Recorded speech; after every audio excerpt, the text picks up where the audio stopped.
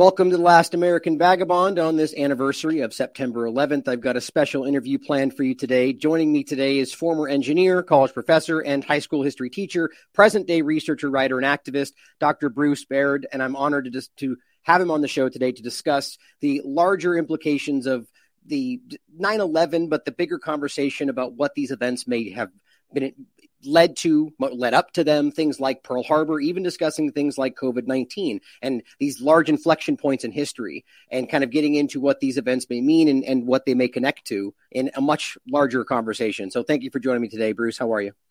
Nice to be here. Thank you for having me. Yeah, it's a pleasure to have you. Well, so I'd like to start.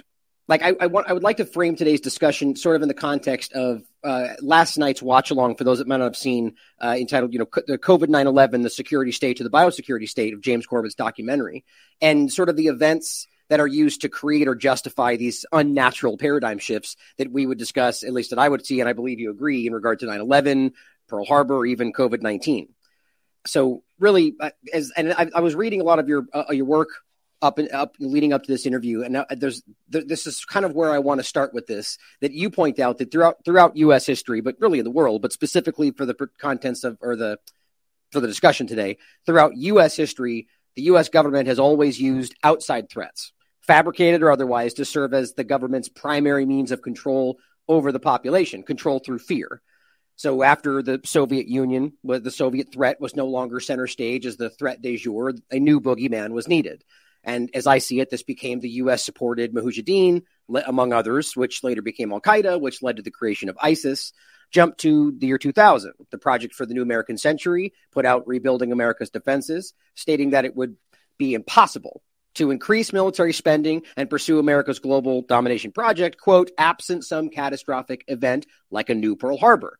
Enter 9/11, the War on Terror, which used the byproduct or deliberate creation of their past agendas to justify the new one, as we so often see. Then jump forward to 2018. Donald Trump says it will be hard to unify the country without a major event. People often forget that one. Enter COVID-19, 2020, the age, as Whitney Webb coined, the age of your body is the new battlefield. But as your work so aptly points out, Bruce, Pearl Harbor was by no means the first event of its kind. And by that, I mean false flags, or at the very least, an allowed event that was used to justify control. So for today, let's start there. You've listed off things on your website, Mexican-American War of 1846, Operation Northwoods, Gulf of Tonkin, and many more. So what do these events have in common for you? And how do you see that playing into the discussion of 9/11? Well, I know as a professional historian, I was a historian of early American history before the Civil War. That was my field. But as a teacher, I often had to teach more recent history. So every time I prepared for the next year of teaching, I'd always want to dig up some more stuff or learn a little bit more about each time period. And every time I did, I was sorely disappointed in my historical profession, because it was like, I'm finding different things. I mean, just look at the newspapers from the time. If you can find the newspapers, you find different stories than what's in the history books. Like they drop a lot of things and have a certain slant that you won't find. But if you go deeper into like the documents and you find other stories too. So, I mean, that was disappointing. I didn't know what to do a lot of times with that kind of material, because I pretty much had to teach to a textbook. Usually, I was a college professor, and as a high school history teacher, I had to teach to a textbook. But I would always bring a little bit of this or that, something I found. And the first one I really started doing a number with was the Spanish-American War, the sinking of the battleship Maine, and all the kind of stuff that, how the yellow journalism of the time pushed the idea that the Spanish, those evil Spanish, are behind this thing. And, it just seemed like, I mean, that's yellow journalism. That was their goal, William Randolph Hearst, Pulitzer, these guys, they were pushing that kind of stuff. And so I would do that. And the next thing that I remember really big on was I found this article on Pearl Harbor, and it was written by a very distinguished emeritus, or he was retiring. So a lot of times these retired professors can do this, but he was a political scientist, pretty prominent in his profession. And he was saying that the Pearl Harbor story was a myth, that Roosevelt knew much more, that Roosevelt had pushed Japanese, had pressured the Japanese into and made it easier for them to attack Pearl Harbor. And there was a guy named Robert Stinnett, who was a reporter in the Oakland area who had written a book about it. And he said he believed this now, this professor, this guy. But I remember the slant he had was that, you know what, it was still okay because he was Roosevelt and, he's making the decision. How could we know what was needed in that time period? So even though he believes Roosevelt was complicit in all this and all the other people supporting Roosevelt, however, the small little group that was around Roosevelt knew that was okay because it was probably the right thing to do at the time, was to invite a Pearl Harbor so you can get involved with the bad guys over there in Europe. And I said, I can teach that. So I had a class I taught with the history of World War II. And so I started teaching every year. I dig deeper and deeper into Pearl Harbor. And then one year, about 2005, I remember a student said, there is this video. It's gone viral. It's called Loose Change. Do you want to share that? And I was open teacher. Some students are sure. Very rare, by the way. That's very rare for a teacher, in my experience. He brought it up and I said, sure. It's, maybe it's relevant to this history of World War II I'm teaching. And I remember looking at it, and I wasn't be open-minded about it, but I remember going, oh my God, because another thing I did as an aside, I grew up in New Orleans in the 1960s, right smack in the middle of Jim Garrison investigations, which I read religiously in the newspapers growing up. I was when a young person coming up. And I remember I went to, my parents took us to see Rush to Judgment. I don't know if you've read the well-known book, but it was a documentary that came out in the movie theaters. And they took a fancy theater downtown New Orleans to watch Rush to Judgment. And that just fed into all this sort of thinking that was very prominent in New Orleans in the 60s. And, Jim Garrison was not unusual. There were a lot of people who supported those investigations he was doing. And I remember being scared to death of David Ferry. I don't know if you ever saw the movie JFK, David Ferry. Yeah. Joe Pesci plays it with scared. I saw a picture of the guy. He lost all of his hair, so he had fake eyebrows. Oh, the guy scared me. I see his picture on the front page of the newspaper. I'm reading about this stuff. And, but after a while, that all died down. And every few years, I would want to go back and see, well, what happened to that story about the JFK? Did they ever figure anything about that out? And I'd go back and I started doing a little research, and it was a mess. It was like, oh my God, he said, she said. Oh, we're talking about through the 70s and then the 80s. I couldn't make sense. Just put it away. And the movie JFK came out, and it's like, oh, I tried to talk to you about that. Oh, people in New Orleans didn't want to talk about that at all. It's like, they're done with that. They're finished with Jim Garrison was crazy. Oh, but you know what? You guys didn't think he was so crazy back in this. Oh, they didn't want to have anything to do with that attitude. Oh, right. The opinions always shift over time. Like we were before we got live talking about, before it was you're not allowed to mention 9/11. Now you're not allowed to get into COVID in certain circles. It's always like that. It shifts. But that's what Loose Change reminded me of. It's, oh my God. Oh, what you can do with photography, what you can do with video. I'm not going to ever make sense of any of that stuff. It's like, and I remember the attitude in 2005 was, you know what? If there was some truth to this, some historian would have revealed this already. I was sort of still very naive in terms of my faith. And if I can comment on that really, really quickly. That's such that is exactly what we're seeing today in the same right, is that there's this kind of leading like thought process in people in positions of authority. Well, if it was true, other people would be talking about it, and it kind of progresses that way. And it's even somebody like you who had, you were showing today, you looking back and you've evolved your opinion on this stuff. We're still, and it's just so fascinating to me that people can be in that position, and oh yeah. And, go ahead. That's why I think it's. I was psyoped about. I told my story a few times about 9/11. I was totally psyoped by it. I remember we all were before, Yeah, but I go back. I've done the history of the truth movement, 9/11 truth movement, to see how slow that evolved. Hidden right before they started kicked in around 2006 or 5 or so. But it was like on that day. I remember I was substitute teacher that year, 2001, 2002, and I heard something going in New York City, and I turned on television, and both buildings were on fire. And I remember, trying to figure out what's going on with here. And about a half hour into me watching television, I'm watching ABC. Peter Jennings is the news anchor. And he's sitting there talking with somebody, John Miller or somebody up there.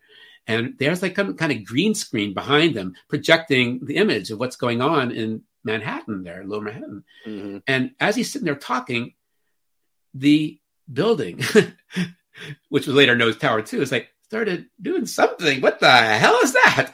And he's sitting there for, I swear to God, 30 seconds. He's sitting there talking, oblivious to this, what's going on behind. I've never seen a video showing that, what the sort of, they always show them talking. They never show that behind him was a screen. And I said, turn around, damn it. What the hell is that? And I swear, it's like, oh my God. I was like crazy. And then half an hour later, oh my God. And then I remember continuing to watch it. And at the end, they kept talking about this other building going to come down. This other building's going to come in. I mean, it wasn't just the lady from BBC. It was like all day long. Right. This other building's coming in. This other building. And I'm saying, what the? And there it comes all of a sudden. Oh, and I remember saying this to myself. I did over and over. I didn't know buildings did that. I didn't know. I mean, I said it like mumbling to myself. Nobody else, my wife, kids weren't there. Like, I didn't know. And that's about where I left it. I did not want to know about it. And then here comes Loose Change. And they're talking, oh my God, I don't still want to know about this. Right. Shout out to Jason Burmis, who was involved with that documentary. He's a friend of ours. But what's interesting is, you know, that in that moment right there, that's kind of the same thing. Like, I'm not an expert on building demolition, but you see that and you go, well, that's pretty clearly, you know, that building 7 in particular. But what's interesting is then you get somebody who steps out as a so-called expert and says, no, this is what happened.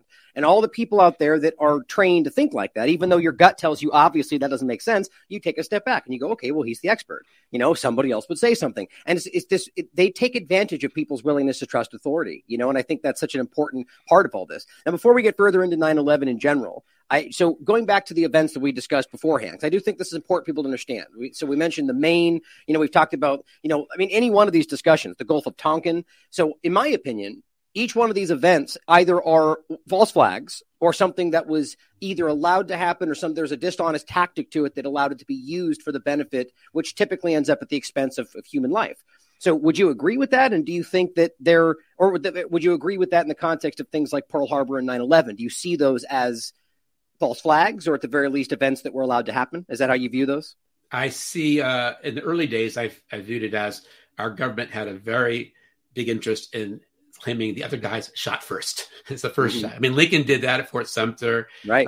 Polk did that at the Nueces River, you know, where our army has crossed the border and they're pushing it. You know they're pushing it. They want to have some Mexican troops fire at them. And that makes it into history books now. That textbooks, they have no trouble. Now, yeah. That's so long ago. They can talk about, you know, well, maybe it was a little shady. And Lincoln, that was his big speech he had when he was a 2-year congressman. He ran, you know, that this was like, like I said, a false flag. This was like a effort to try and push war. And then he got defeated and didn't come back again. Well, it took the very action that they knew would drive the response that they wanted. I mean, that's Polk wanted that land. Exactly. You know, so this is the bigger question as a historian, right? Do you think that there are any let's say major U.S. conflicts that weren't started in some way by something like that?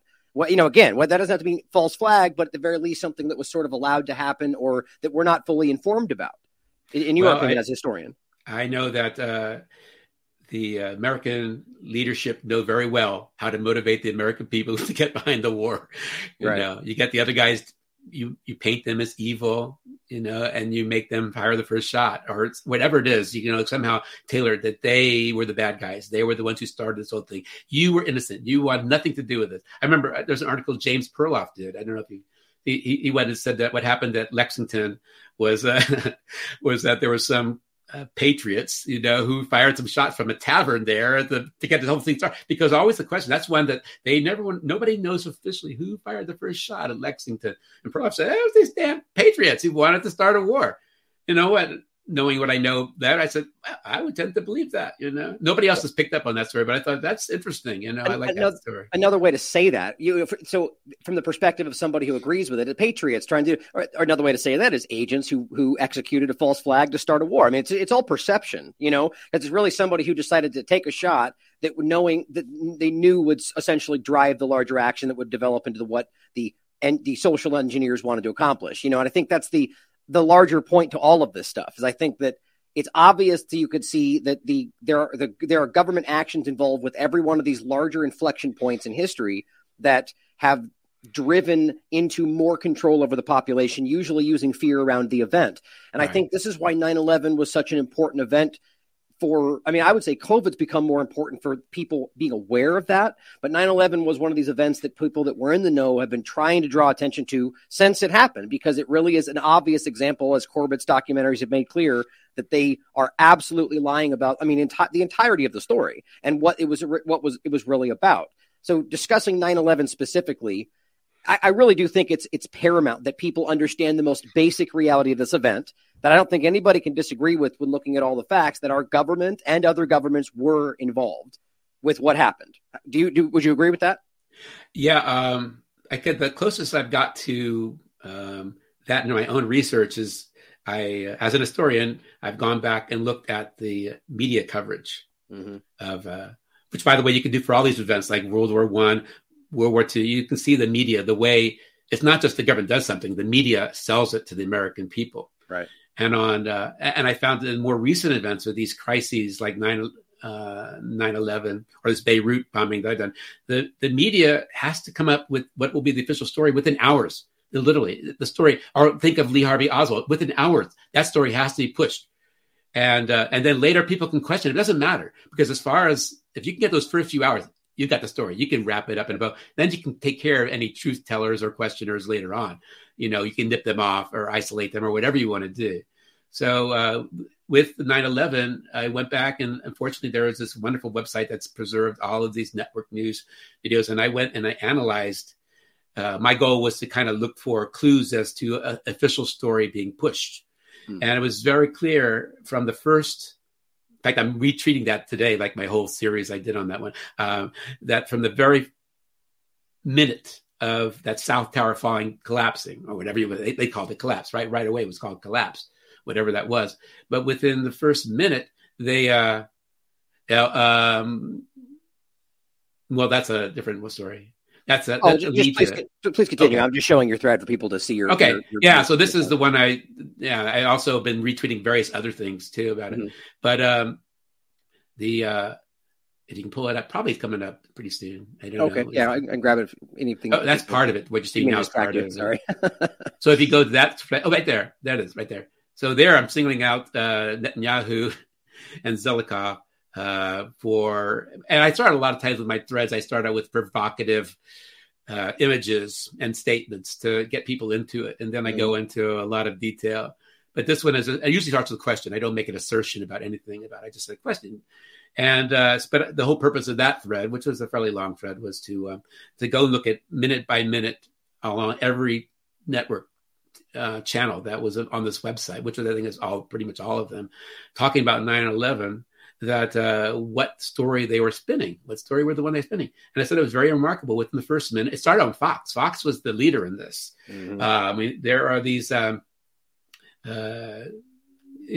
anchors of these ones, but also the reporters reporting in are spinning the story that it was quite natural for a building to be hit by planes high up and for them to collapse. It was the heat, the impact, but mostly the heat that caused the softening of the structure so that this upper part of the building crushed the building below. This had never happened before, but it was quite understandable. And they pushed it like it was natural. It was natural. Right. And all day long, every network got on board the story. And also, by the way, Osama bin Laden was the one who was the only person who was in a position to be able to do that. And they somehow knew this within like an hour. Within the first hour. Yeah, this is all out there. And then every talking head, including, can't remember. I can't remember the guy who was the Israeli former prime minister, but not Netanyahu, but the other guy who came on. And he was saying, I think it might be, the kind of thing that Osama bin Laden might do. But all the networks are pushing it, and their talking heads are all pushing it. Mm-hmm. But my thing, I was really focused on the issue of quite natural, as sort of my engineering focus and trying to figure out what happened. That was the thing that blew my mind. 9/11. How did this happen? How did these buildings do what they did? Was looking at how do they push that official story, and it was like from the first minute, literally. Everybody knows about the Harley guy, if you watched anything on, the guy who said, I saw it. It was like, he couldn't stand how does this Harley guy, who is this person? He's a Fox freelancer. He's coming in and everybody said, oh yeah, he's one of those, fake actors. He's, crisis actor. But he was saying something 2 hours after the network news were saying this. This was nothing new. Yeah, he's a crisis actor maybe, but the other anchors were all saying this too. So, I said, well, to me, that's ding, ding, they know what's happening. They don't come up with the story. Yeah, 2 hours after, maybe somebody's coming up with a cover story, but they knew about this from the first minute. I would add too that we people, just like any other field, people tend to give media a lot more credit where a lot of these people are just petty individuals that are willing just doing whatever they can to get ahead, to get the info.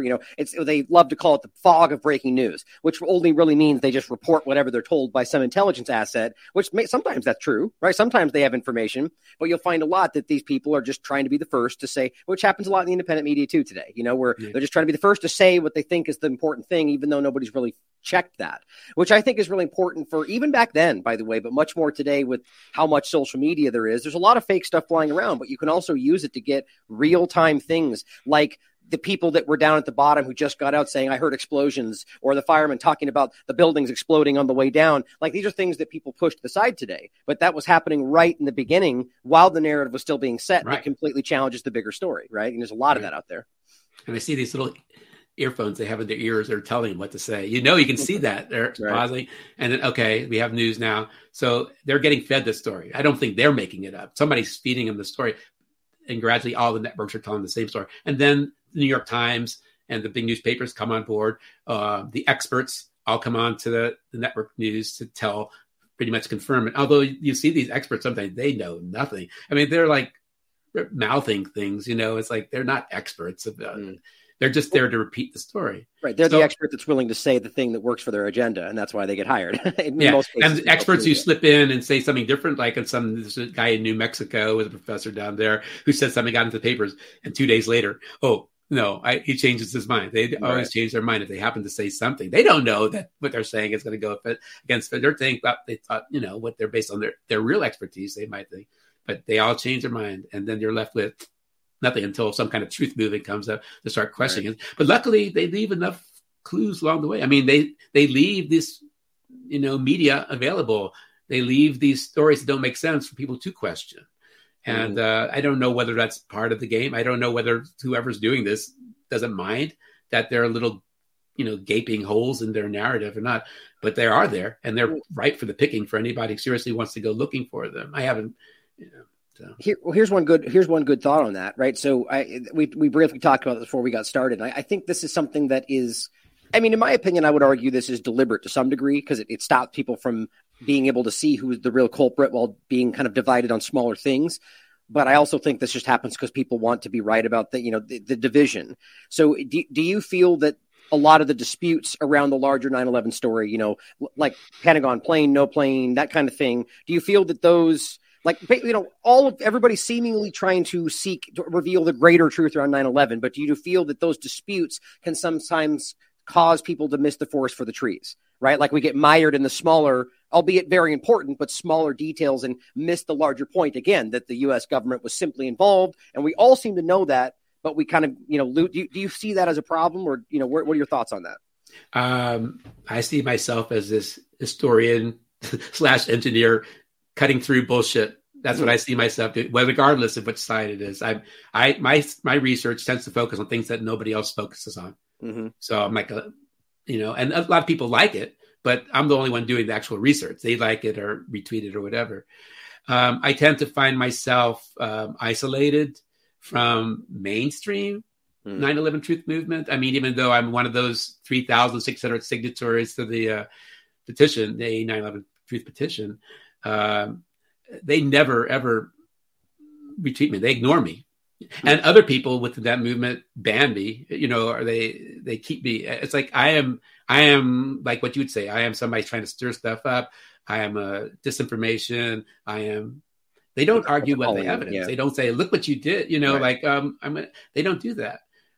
They get, in fact, more impact on my evidence from the people who are the so-called debunkers, or whatever they want to call themselves, the people who defend the official story, and they go after people like 9/11 Truth. At least they did. They usually have a time period they do it, and then they kind of drop by the wayside. But, sometimes I think, I would side maybe with debunkers. No, they don't talk about the things I talk about. They very rarely has an overlap between either the debunkers or the truth movement. Mm-hmm. And so all these other people who come in claiming to know the truth, they're going to think contrary to 9/11, but they claim to know the truth, or the defenders of those people who claim to know the truth. I said, I don't think so, because here's the list of questions I have, and they can't answer that, or they use the same tactics against me that mainstream media uses against 9/11 truth. It's like they try to say you're crazy or you're full of it, or they call you ad hominems or something. And I would say more to the point that they just refuse to even engage with the questions you're interested in, right? And I think that's the bigger example of why it's kind of willful ignorance. And I would say the largest point that I think becomes so contentious, and it shouldn't be because there's plenty of evidence, is the Israeli involvement for the conversation. So let's talk about that. Can you speak to what your research has shown in regard to Israel's involvement in 9/11? Start wherever you'd like. Sure. Well, I will say this. When I started my research, I was not thinking about who. I was trying to figure out what happened. So that was my whole concern. But along the way, I came across the work of Christopher Berlin. Mm-hmm. I remember also thinking that there was I had a student who was a staunch Israeli. I mean, he was a staunch defender of Israel in my classes. If I said something contrary or negative, he could jump on it. And I remember just out of the blue talking, this was like a world cultures class, and talking about 9/11 and questioning 9/11. And I remember him saying, like mumbling under his breath, he said, "The Jews did it." And I looked at him, what? I never would have thought such a thing. Like, what do you think is crazy? But it's like, that was this attitude, like a knee-jerk reaction to this. Was that him saying that was his thought, or was he implying that was his thought? But okay, he's echoing somebody who probably said, don't question the truth, the 9/11 consensus or whatever the official story, because somehow if you question it, you're trying to say the Jews did it.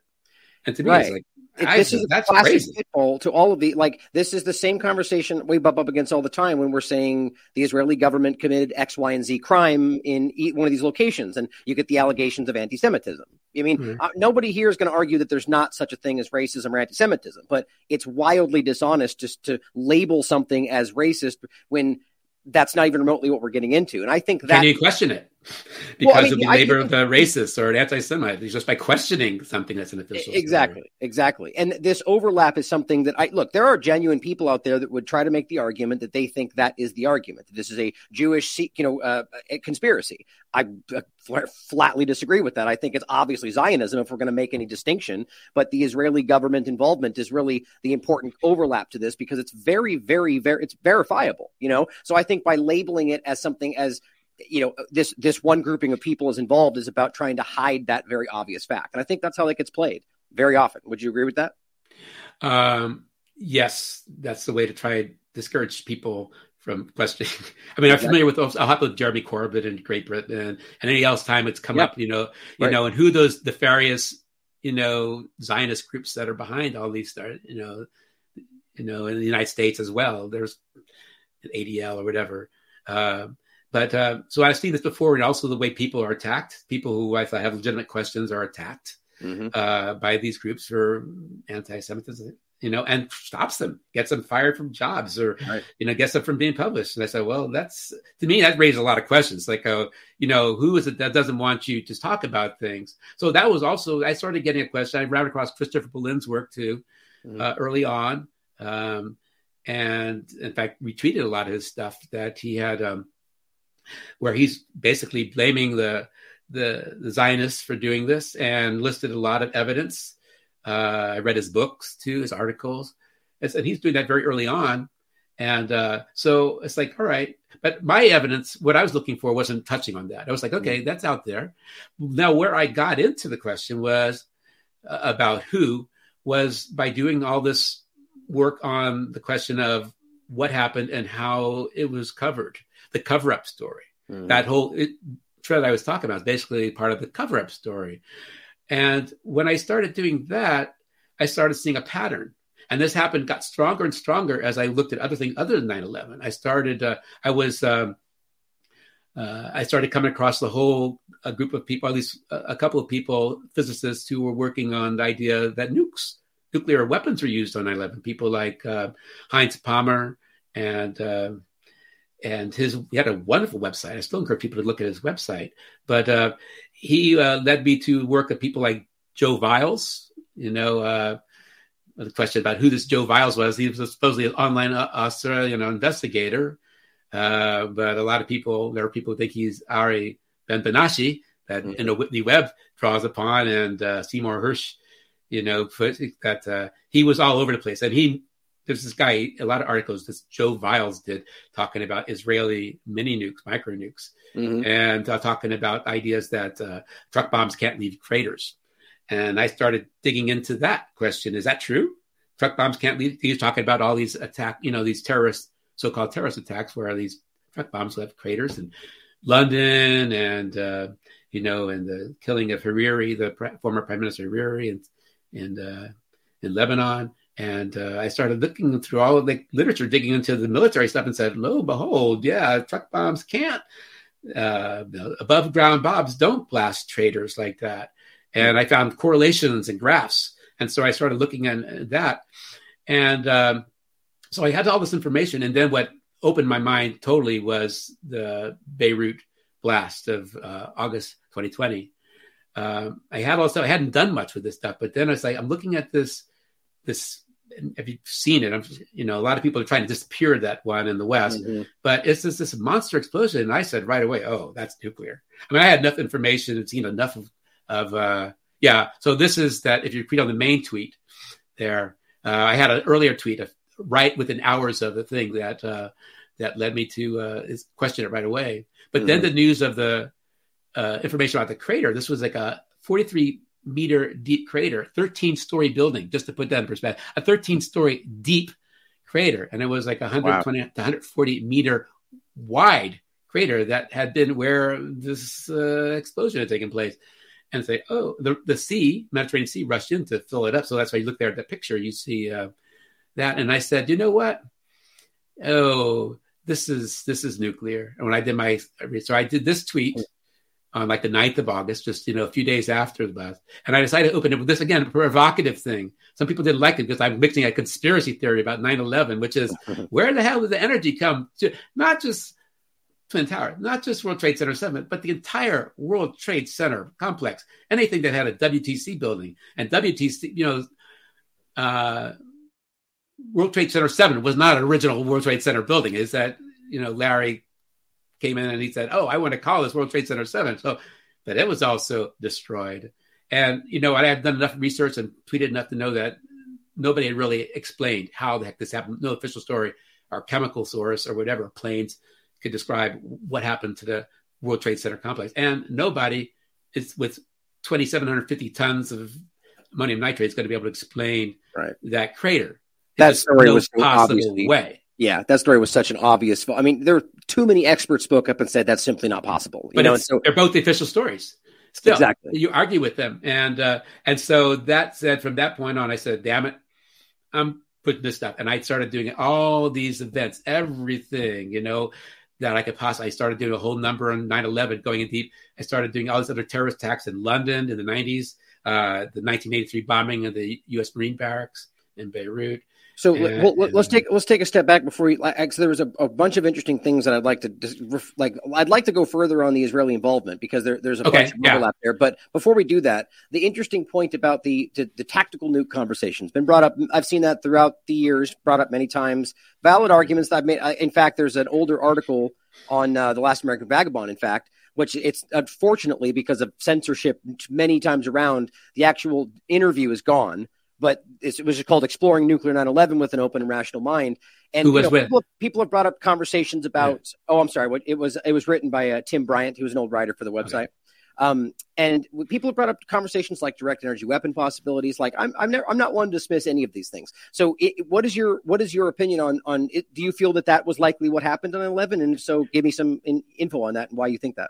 Well, since I did that original tweet, I've done a lot more research, and including more recently, I started doing the same thing for the Beirut blast that I did for 9/11. Going into Twitter, because all the breaking news on Beirut on August 4th, 5th was all on Twitter. Everything was on Twitter. That's the point I was actually making before. Is that's I guarantee that's not stuff people wanted to see, or that they wanted people to see, but if you're paying attention on real-time news, you can get that stuff breaking through from places like Lebanon. I think that's an important thing to remember remember half the stuff coming on Twitter could be fake, but you do get real-time stuff that slips through, and I think but you do it and enough has been preserved. I mean, they've deleted, suspended, blocked, all kind of things. So it's not really a great historical resource, but there's enough there. And I look for oddities. people, like with the 9/11, I look for people saying things that they should not be able to know. People, like they shouldn't know that it's natural for a plane to, within a minute of it coming down, it's natural for it to collapse, and use that word collapse over and over again the whole rest of the day and become the official word for what happened. Like, I don't know what happened. I wouldn't call it necessarily collapse. I'd call it something, but I don't know what it is. So I started doing it for Twitter, and it's a lot more tedious. It's like you're talking about going through this stuff, and also different languages. I'm doing a lot of work with Arabic languages, and I'm not a native Arabic speaker, but Google Translate, okay, pretty good. I can use that for a lot, and plus I have a lot of contacts now over these last few years with people from Lebanon and Arabic speakers. So I asked them for help, but I started. The question again. What was the question? The question was about the Israeli, or was it about the? We'll start back to the tactical nuke discussion and just okay. What so made you think that was the case? Yeah. All right. So also, I would say the people who pushed the tactical nuke question was Veterans Today. Mm-hmm. All right, and I've had actual email. I've been in email chains with Gordon Duff and Veterans Today enough to not trust anything they say, and. So I don't know. Sometimes people like Kevin Baird don't like me saying it, but it's like I got involved with them when they got interested in Heinz Palmer's work on 9/11 and the nukes, because they had been pushing the idea of mini nukes in 9/11 for a while and placed within the buildings that brought it down. And I was very familiar with Heinz Palmer because I was actually working with him, helping to edit this book that came out, the Ground Zero book that he put out. And I saw what the Veterans Day did. They would take something and distort it. They would twist it around. It's like, why not just say what he said? Why twist it and try and make it fit whatever was pre-arranged, the story that you already had, which is what they do. They do every time you do it. They did it with my stuff after Beirut. Gordon Duff would take it and use it and try to say it's the same thing that he's already said. They'd use the old stuff. They never edit out the old stuff. They combine the new stuff with the old stuff. And it's like thinking, okay, here's new stuff. I like that because that was something that I said.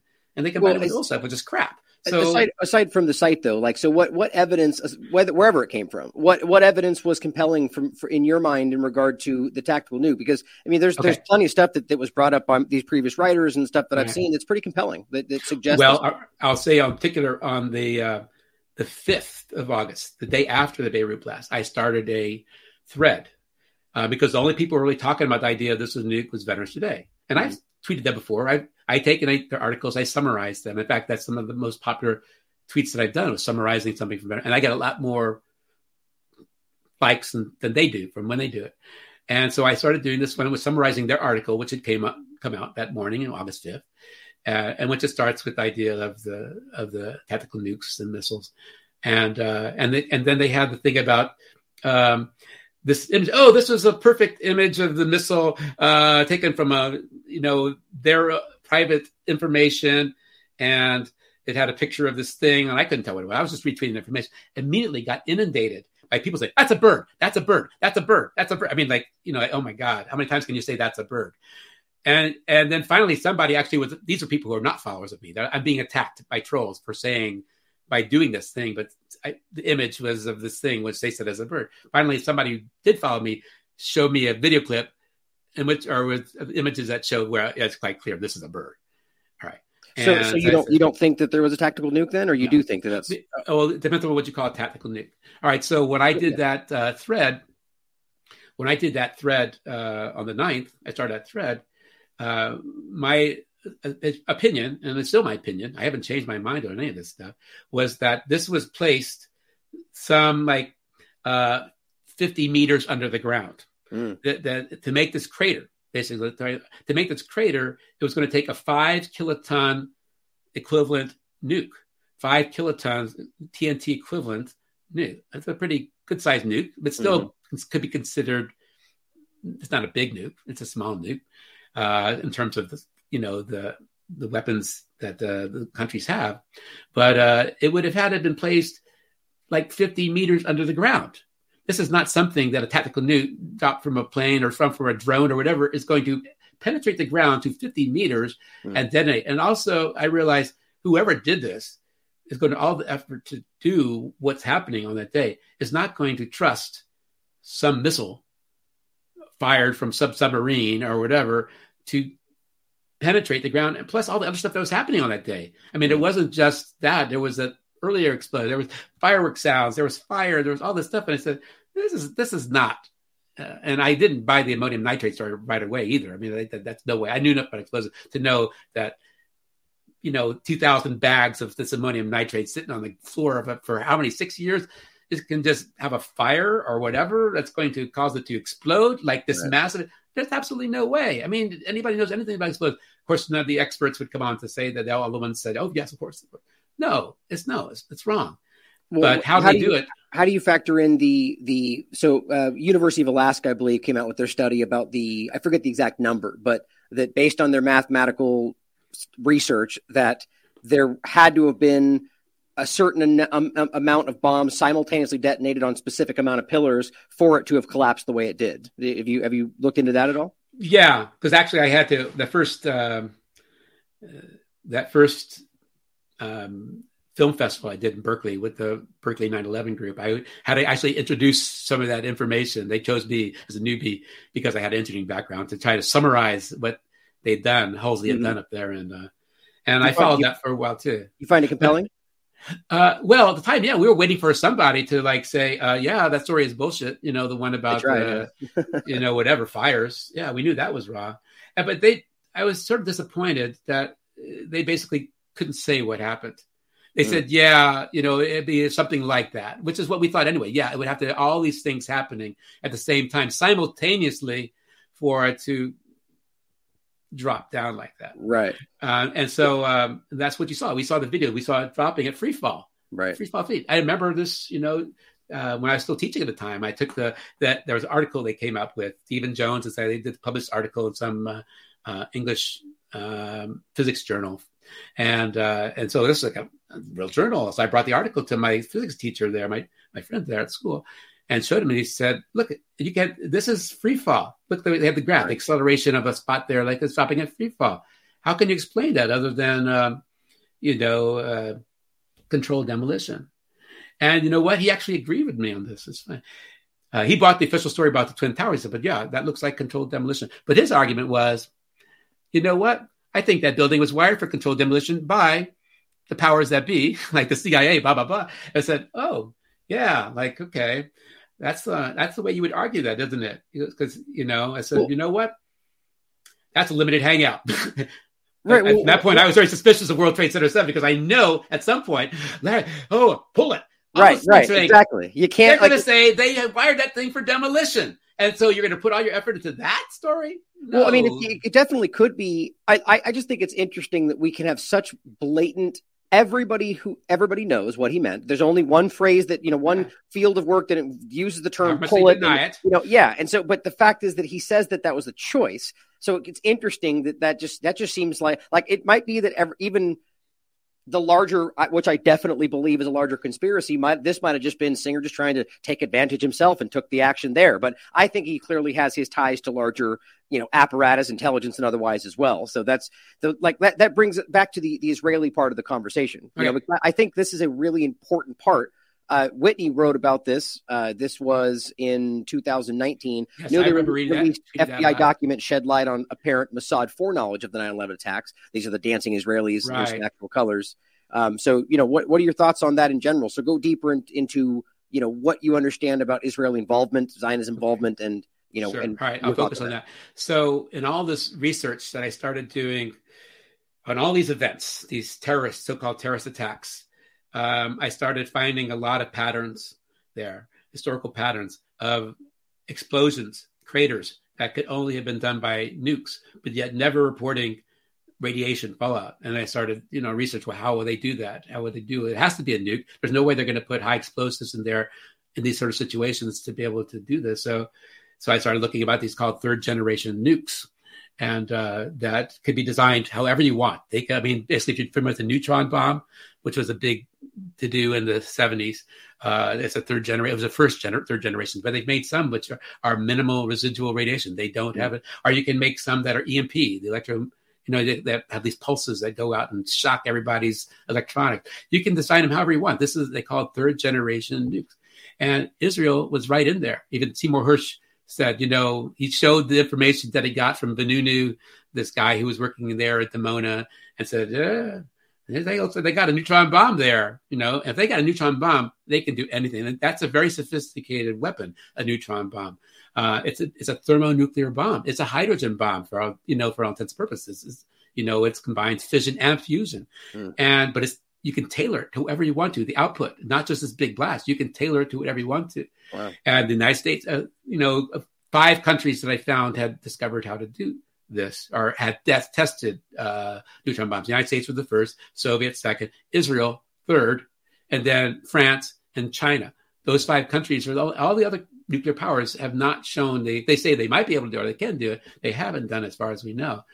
But if you can do that, you can do whatever you want to. Now, all the other countries, those other 4, are kind of accountable. There are people inspecting them. They don't seem to have any kind of proof. But the one country that is unaccountable, that won't let anybody inspect it, right, and that I know darn well has these things, is Israel. Right. Okay. So verifiably, by the way, for those that don't know that, it's nuclear ambiguity does not hide the fact that they've basically admitted that they have nuclear weapons, and so have many other countries around the world, just so people know that. So go ahead. And people will call these tactical nukes. Right. They call that they're designed to minimize radiation. They don't call them third generation, but they minimize radiation. Okay, that's saying something, because when they drop a bomb, most likely any fallout is going to come back to Israel, prevailing winds, right? If they're on their borders or wherever they're dropping these things, it could come back, and they don't want that. So they've been pushing, even though they don't talk about it, the people who do talk about it say, of course they would want these kind of weapons. They would say, yes, they would go and steal the technology from whoever, or, get somebody to send them information, whatever the heck it is.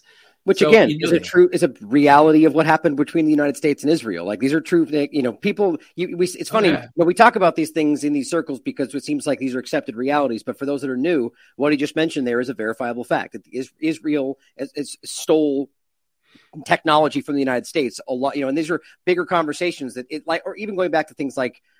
Any number of events where Israel's been involved, that the U.S. government's been aware of, that those have been ignored. These are things that you can prove today, So that's context for what we're talking about. So please continue. The United States is not going to do anything about that. They can't. Now I'd say that's a little joke. They've had times where there's been tensions. Thinking, of course, John F. Kennedy was the first one. A lot of people, if you look at the Michael Collins Popper, says that Kennedy's issues with David Ben-Gurion over the Dimona project was what got Kennedy assassinated. And other times there have been other presidents who've had tensions. Nixon, Carter, Reagan, these presidents later, George Herbert Walker Bush, they've had troubles with Israelis, and they tried to see if they could push them, and they never went. Mm-hmm. Israel has a lot of tactics available to their under the sleeves. It's not even up for debate. Clinton, think of blackmail, sexual blackmail. Exactly. Or the whole Epstein overlap has very clear directional. Even I'm blanking on his name off the top of my head. Acosta made it clear that the Israeli intelligence was involved with Epstein as well. And these things are not up for debate. The Israeli government has obvious influence over unjustified influence over U.S. policy. Like this is what we were mentioning earlier. Saying those things that we can prove in no way is about racism or anything about Jewish people in this conversation. And that's the problem with these things. I just say Israel, sometimes Zionist. That's all. Yeah, exactly. It's important. So, but like this player, we mentioned Joe Viles, Vialls, I'm doing a thread on this. I think he's pretty much is Ari Ben Menashe. Menashe disappears into Australia sometime around 92 after, all hell breaking. He publishes this book. The cost of the war. I can't remember, the cost of war or something like that. And he disappears. It doesn't show up again until like 2001. And out of Australia, there's all of this guy, Joe Viles, is publishing all this stuff about mini nukes, Israel, blah, blah, blah, blah. Stuff that reads just like something that Joe Viles would know about, or Ari Ben Menashe would know about. Plus, he also was the one who revealed all this, about Epstein and the whole sexual. But he's talking about, as Joe Viles, he's talking about Israeli nuclear terrorism and extorting countries like Australia themselves. And then here he's talking about sexual extortion, sexual blackmail too. So there was that thing there nobody's explored. Nobody has really touched between Joe Viles and Ari Ben Menashe, but I think there's ripe for picking as to this guy who's still alive. He's still living in Canada somewhere, and so I mean, I found this kind of stuff from Joe Viles, but also started looking at the whole cover up, and there was this whole pattern of means, motive, and opportunity. Who had the means, motive, and opportunity?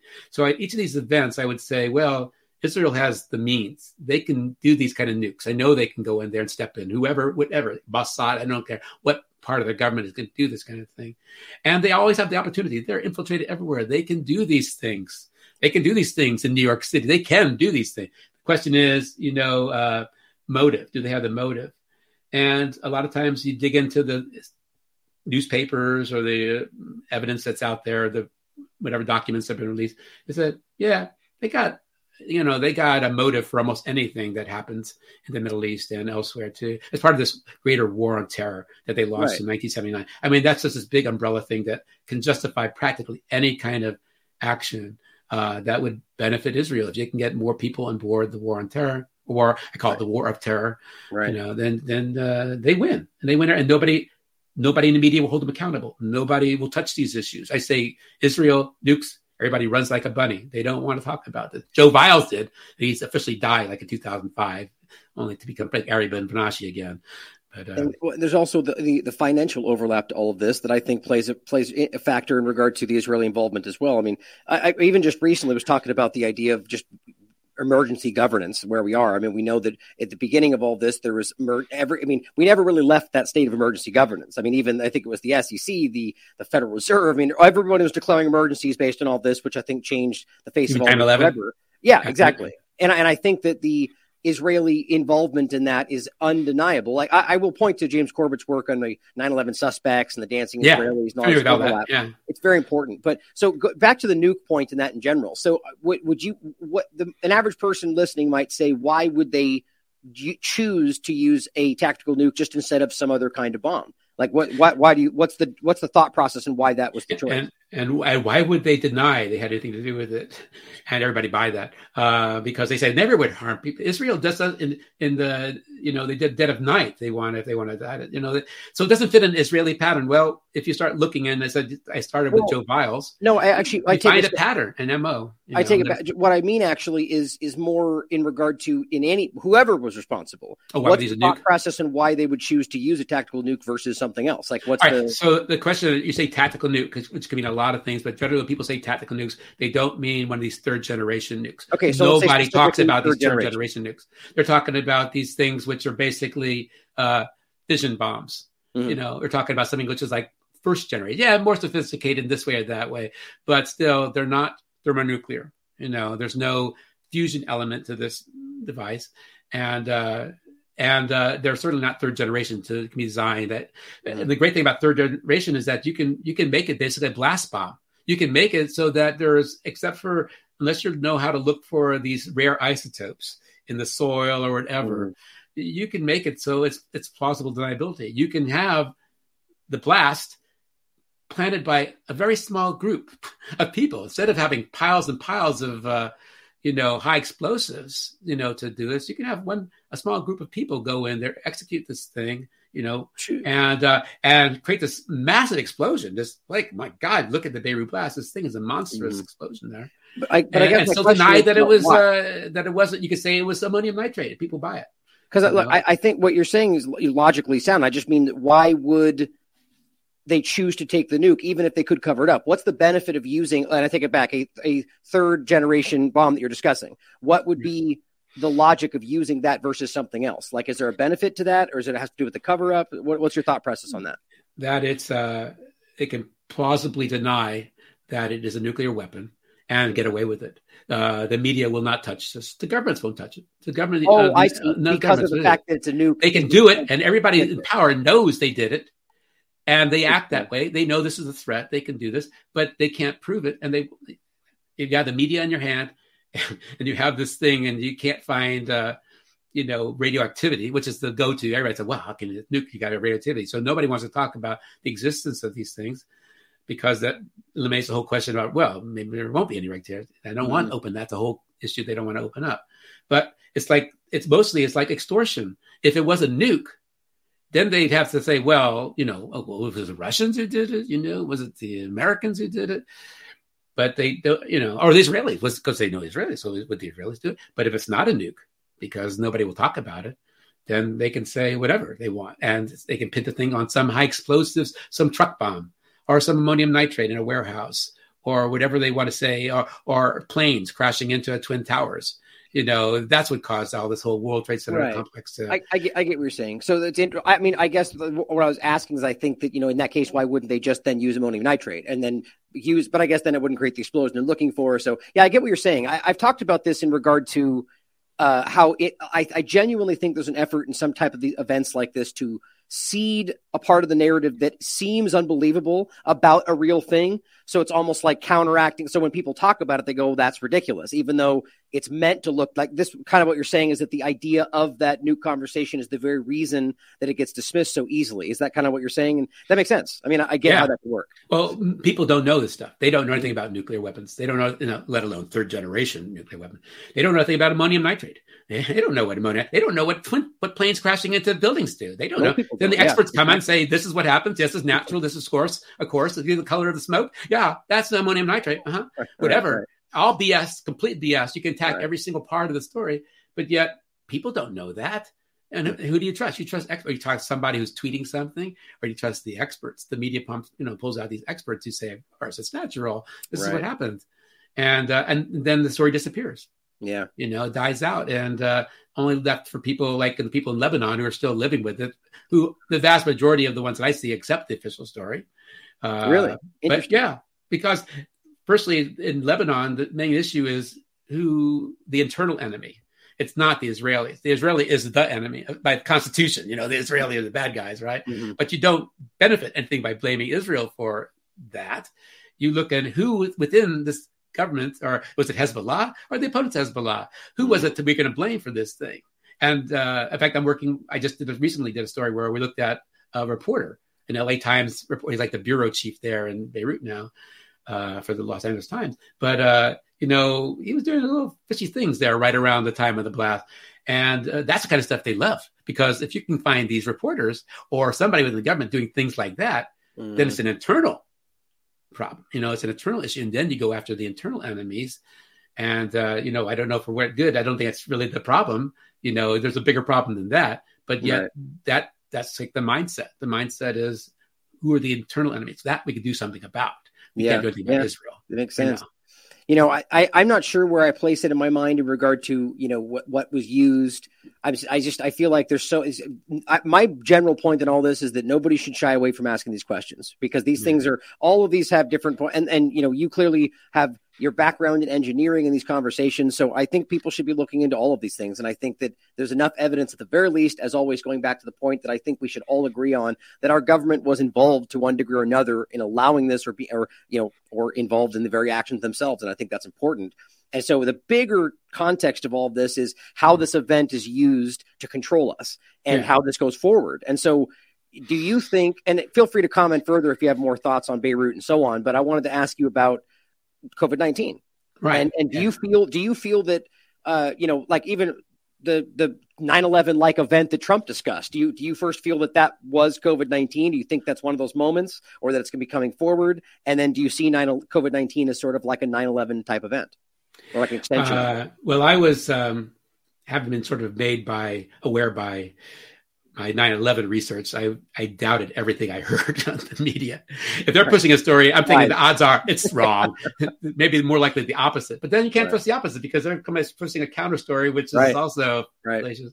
But I saw it right away. In fact, I remember up until the August, when the Beirut blast happened, from March until August, I was pretty much tweeting COVID-19, COVID 1984, COVID this and that.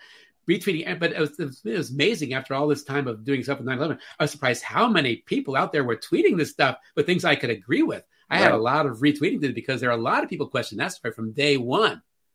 Nobody questioned the Beirut story from day. Nobody questioned it at all, but COVID. So I said, maybe this will be different. We've learned from 9/11. There were very few 9/11 people, though, in the story. None of the people. These were all new people now.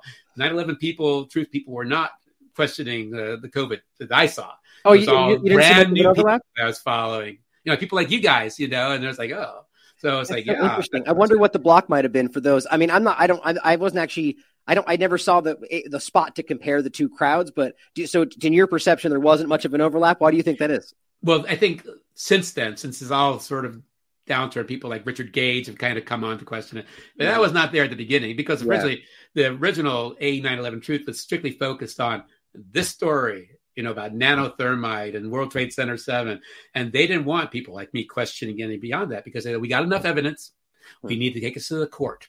That's where the truth will come out. Not what we're doing, but the court. That's where the truth. I said, I don't think I'm going to wait for that. Yeah. Right. So they didn't Richard Gates left because he started questioning COVID. I think that was the reason why he left the group and started his own press. And so there were people who said, we need to do something more than just question or wait for the courts to take in. We need to actually do something on these other issues that are obviously asking the same kind of questions. So gradually they did come on, but I was from day one, all these new people, and I saw all these different stories. But the first things I saw was just the BS of the whole story. I saw people that were pushing the Wuhan and things. I said, maybe, but all I see is BS, BS, BS, BS. Everything about this is orchestrated. They could have done this with nothing. They could have just created. Although my wife got COVID, and it was something nasty. It was a summer flu, which was a nasty flu. So it's okay. There's something to that experience. Personal experience said, I didn't get it, or I got a very mild version, but she got something in the summer of 2000 that was okay. This is weird. Whatever that is weird. So at that point, I said, I don't know what that is, but it's definitely not a normal flu. It hits you in the summertime and hits you really hard.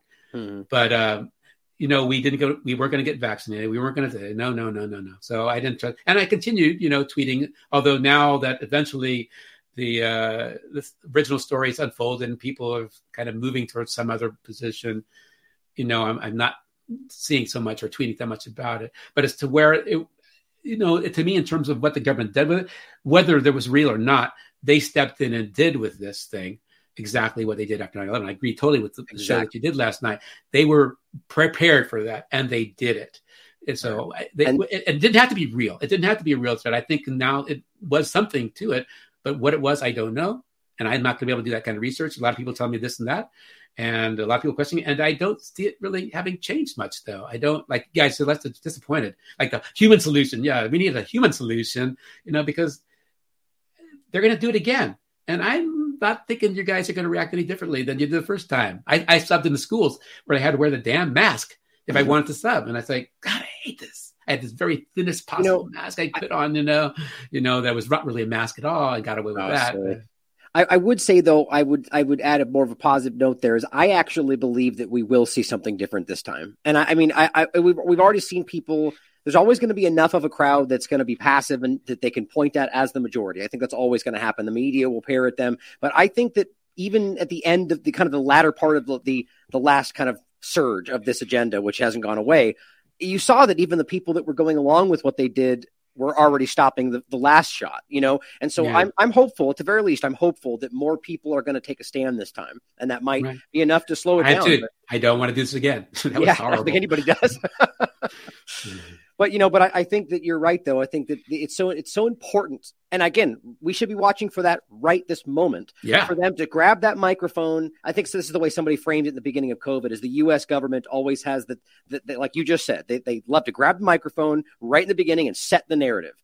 Trump came out and did exactly that. Wuhan flu. They didn't let us know, even though you can prove that while he was saying that, at the very least, the U.S. government knew that there were people involved with what was going on the ground, that they used the Chinese sequence on January 11th to be the basis for all of their injections while claiming China was hiding information. None of that adds up, So I think you're right. I think there's obviously, whether Trump knew that or not is what people can question. But that's a point at which they were already trying to set a narrative when they already knew that they were lying. So I think this entire thing is 9/11 part 2, in my opinion. Well, go ahead. I mean, I hoped that the 9/11 truth effort, which was still around, it hadn't died out really, and the COVID truth would kind of come together to energize some critical mass. I hoped that after the Beirut blast in August of 2020, that somehow that would have added some more questions, but nobody did that. But it's like, if everybody considers these truth movements as separate, and then they're all the way they divide and conquer, you have to come to the point where you question every darn thing, because that's what you really need to do. And people, it's really hard to exist when you question every darn thing. And you can't trust experts. You can't trust your doctors. You can't trust scientists. You can't trust. I disagree with that, actually. And I'll right up until that point, 100% agreement. But I disagree on the fact that I actually believe that we should have always been doing that. And let me explain is that it's not just question everything as if nothing, like question everything while entertaining all possibilities. That's just much longer to say, right? Yeah. And so I too, I love it. Question everything is so important to me. But I think like we're at a point where we have gotten comfortable, or at least we were, where people were trusting what the government said, trusting what politicians said, what the media said, what the doctor said, trusting the science. Like none of that was smart, in my opinion. We always should have been engaging with it, but being skeptical, because that's how we need to be skeptical of authority. So I see this as a really positive turn back into the way we always should have been, but it does feel very uncomfortable because we're not used to it. Right. And so now we're in this phase where these pockets of comfortableness where we'd sit back and be like, oh, I can trust this and just not think about it. Now we're being forced to question and think about it, So maybe it's a little uncomfortable, but I would argue it's for the greater good of the larger understanding of the truth. I'm totally comfortable with it. yeah, right, exactly. I have I go beyond where most people will feel comfortable going. I know, right. But I mean, I was when we had to get my kids vaccinated back in the 80s. I was the whole vaccine thing. I remember they were saying, you have to do this, you have to do that. I said, well, I never had to do that. And my wife didn't have to do that. Why do we have to do it now? Mm-hmm. How many vaccines right away? And no, I don't think so. We were rebels back then because I was waiting for God. Oh, you think we would say something, we know better. That's what doctors act. Back then they did it too. We know better. This is what you should do. And, by the way, if you want to go to school, you're going to have to do this, a public school.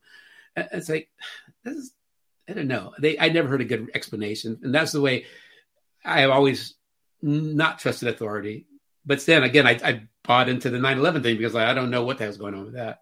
Well, that's the whole point about the trauma-based kind of issue. When let's end with this question here, and I think this is important for because you're researching this. People would want your opinion in general. So, how, from your perspective on what you've seen from as far back of these events that you've studied to COVID-19 and forward. How, in your mind, do we break free from this cycle of what I framed earlier as trauma-based mind control, or however you want to look at it, like using these shocking events to either put in fear, make you passive, or really just psychologically break you? How do we break free from that, or attempt to get past it at the very least? What are your thoughts on that? So I've tweeted this a bunch of times over the years. My idea is it's called the scientific method. Yeah. All right. This is not trust the science. It's the opposite of trust the science, right? It's the scientific method, which I was very familiar with growing up because I was pushed into the sort of sciences. The scientific method is where you basically don't trust your own opinion about things. You don't trust you want to experiment. You want to test. You have a hypothesis. You have to test this thing. And the scientific method, and there's, I have these wonderful philosophers who laid it out, decades ago, what that means. You question yourself. You question yourself, constantly question yourself, question everybody. You question everything. Right. You doubt everything you can say. And then you pit it against the evidence. Whatever you can start with, you pit it against the evidence, and you keep pitting against the evidence. You keep pitting. And when it doesn't explain the evidence, then you try to find a better solution, and you find an evidence. And you never, that's why I don't talk about absolute truth. I put #truth or quotation because you never reach truth. You find the best answer for the present for something. And I did this as an engineer. I learned I was a very good engineer for a short time. In 5 years, I was an engineer. I was a very good one. And that was my whole philosophy. Ask a lot of questions, talk to as many people, research as much as you can, go out and test, see if this works. If it doesn't work, try something else. Right. And as an historian, I did the same thing. I was fortunately kind of a weird historian. That was the way I went to history, as analyzing problems. But it came up with answers that I thought were the best answers.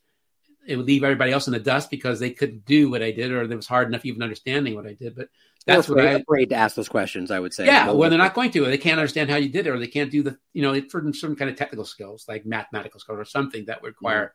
Mm-hmm. So, but I still say, and I think everybody can do this. Anybody. You don't have to have a degree in anything. You don't have to have a high school diploma to be able to question yourself, question everybody else. And then, I usually go with your gut, for your first effort, but then test your gut. Does it make sense? Look at that evidence. I mean, what I do with my tweets and my threads is I present evidence. ask questions and present evidence. I said, look at the evidence. Does this make sense to you? And the whole official story is it's easy to just tear them apart. But, don't trust me. Don't make me a guru. I hate gurus. Don't trust anybody because they think they come across, like you said, some people in 9/11 Truth want to be the guru. They want to be the person who. Right. No, don't trust anybody. Don't trust me. Look for yourself. I'm presenting evidence. Dig it up. I have links. I don't just say spout this little thing. Here's a link. Just look at it. Look at it. Link. Does that make sense to you? And when, as Buddha said, when you know in your heart that this is the truth, well, then you can accept it as true, right? But it's hashtag truth, It's like until other evidence is presented. But now the schools don't teach this. The universities do not teach scientific. They teach authority. Right. Buy this because Newton said it, or buy this because Einstein said it. Don't question it. They don't test you about it. They don't want you to question. Even in history, what I taught, my other fellow history teachers, they don't want you to question stuff. As they question, you can have your opinion, but you better stick to like something you can cite. What's your footnote for that thing? Which means an authority, right? Who said it before, not just what you think. So schools are not taught that way. So for this to happen, you'd have to have like homeschools or something where people are taught, the scientific method, or schools have to be forced to teach it. But there's no push in the schools to teach that. They like their learn by authority, learn by, around the world. This is not, this is like around the world. Arabic schools is like memorize the Quran. That's you get a PhD in memorizing the Quran. It just comes down to questioning everything, right? I mean, it's the same point. Like it's a long way of saying generally that you just need to be skeptical about whatever, including your own opinion. And I think that's outstanding. It's a great place to end on in general. And I think people out there will, take that in and recognize that how I hope so. Obviously people are being misled. Go ahead. Yeah, I hope so. That's one thing I take when I'm trying. People comes to that question, like a philosophical question. I say the scientific method is the best I've come up with right now. Absolutely. And this is what I mean by doubt, question, evidence, test. Then you have just the best answer. You don't have truth. You have the best answer for the present. Right. Well, thank you so much for joining me today. I appreciate your time, and it's been an interesting conversation. Yeah, very good conversation. Anything else you want to leave us with? Upcoming events or scientific method? Hashtag truth. There you go. Well, thank you, Bruce. I appreciate your time. Thank you, Ryan. As always, everybody out there, question everything. Come to your own conclusions. Stay vigilant. Yeah.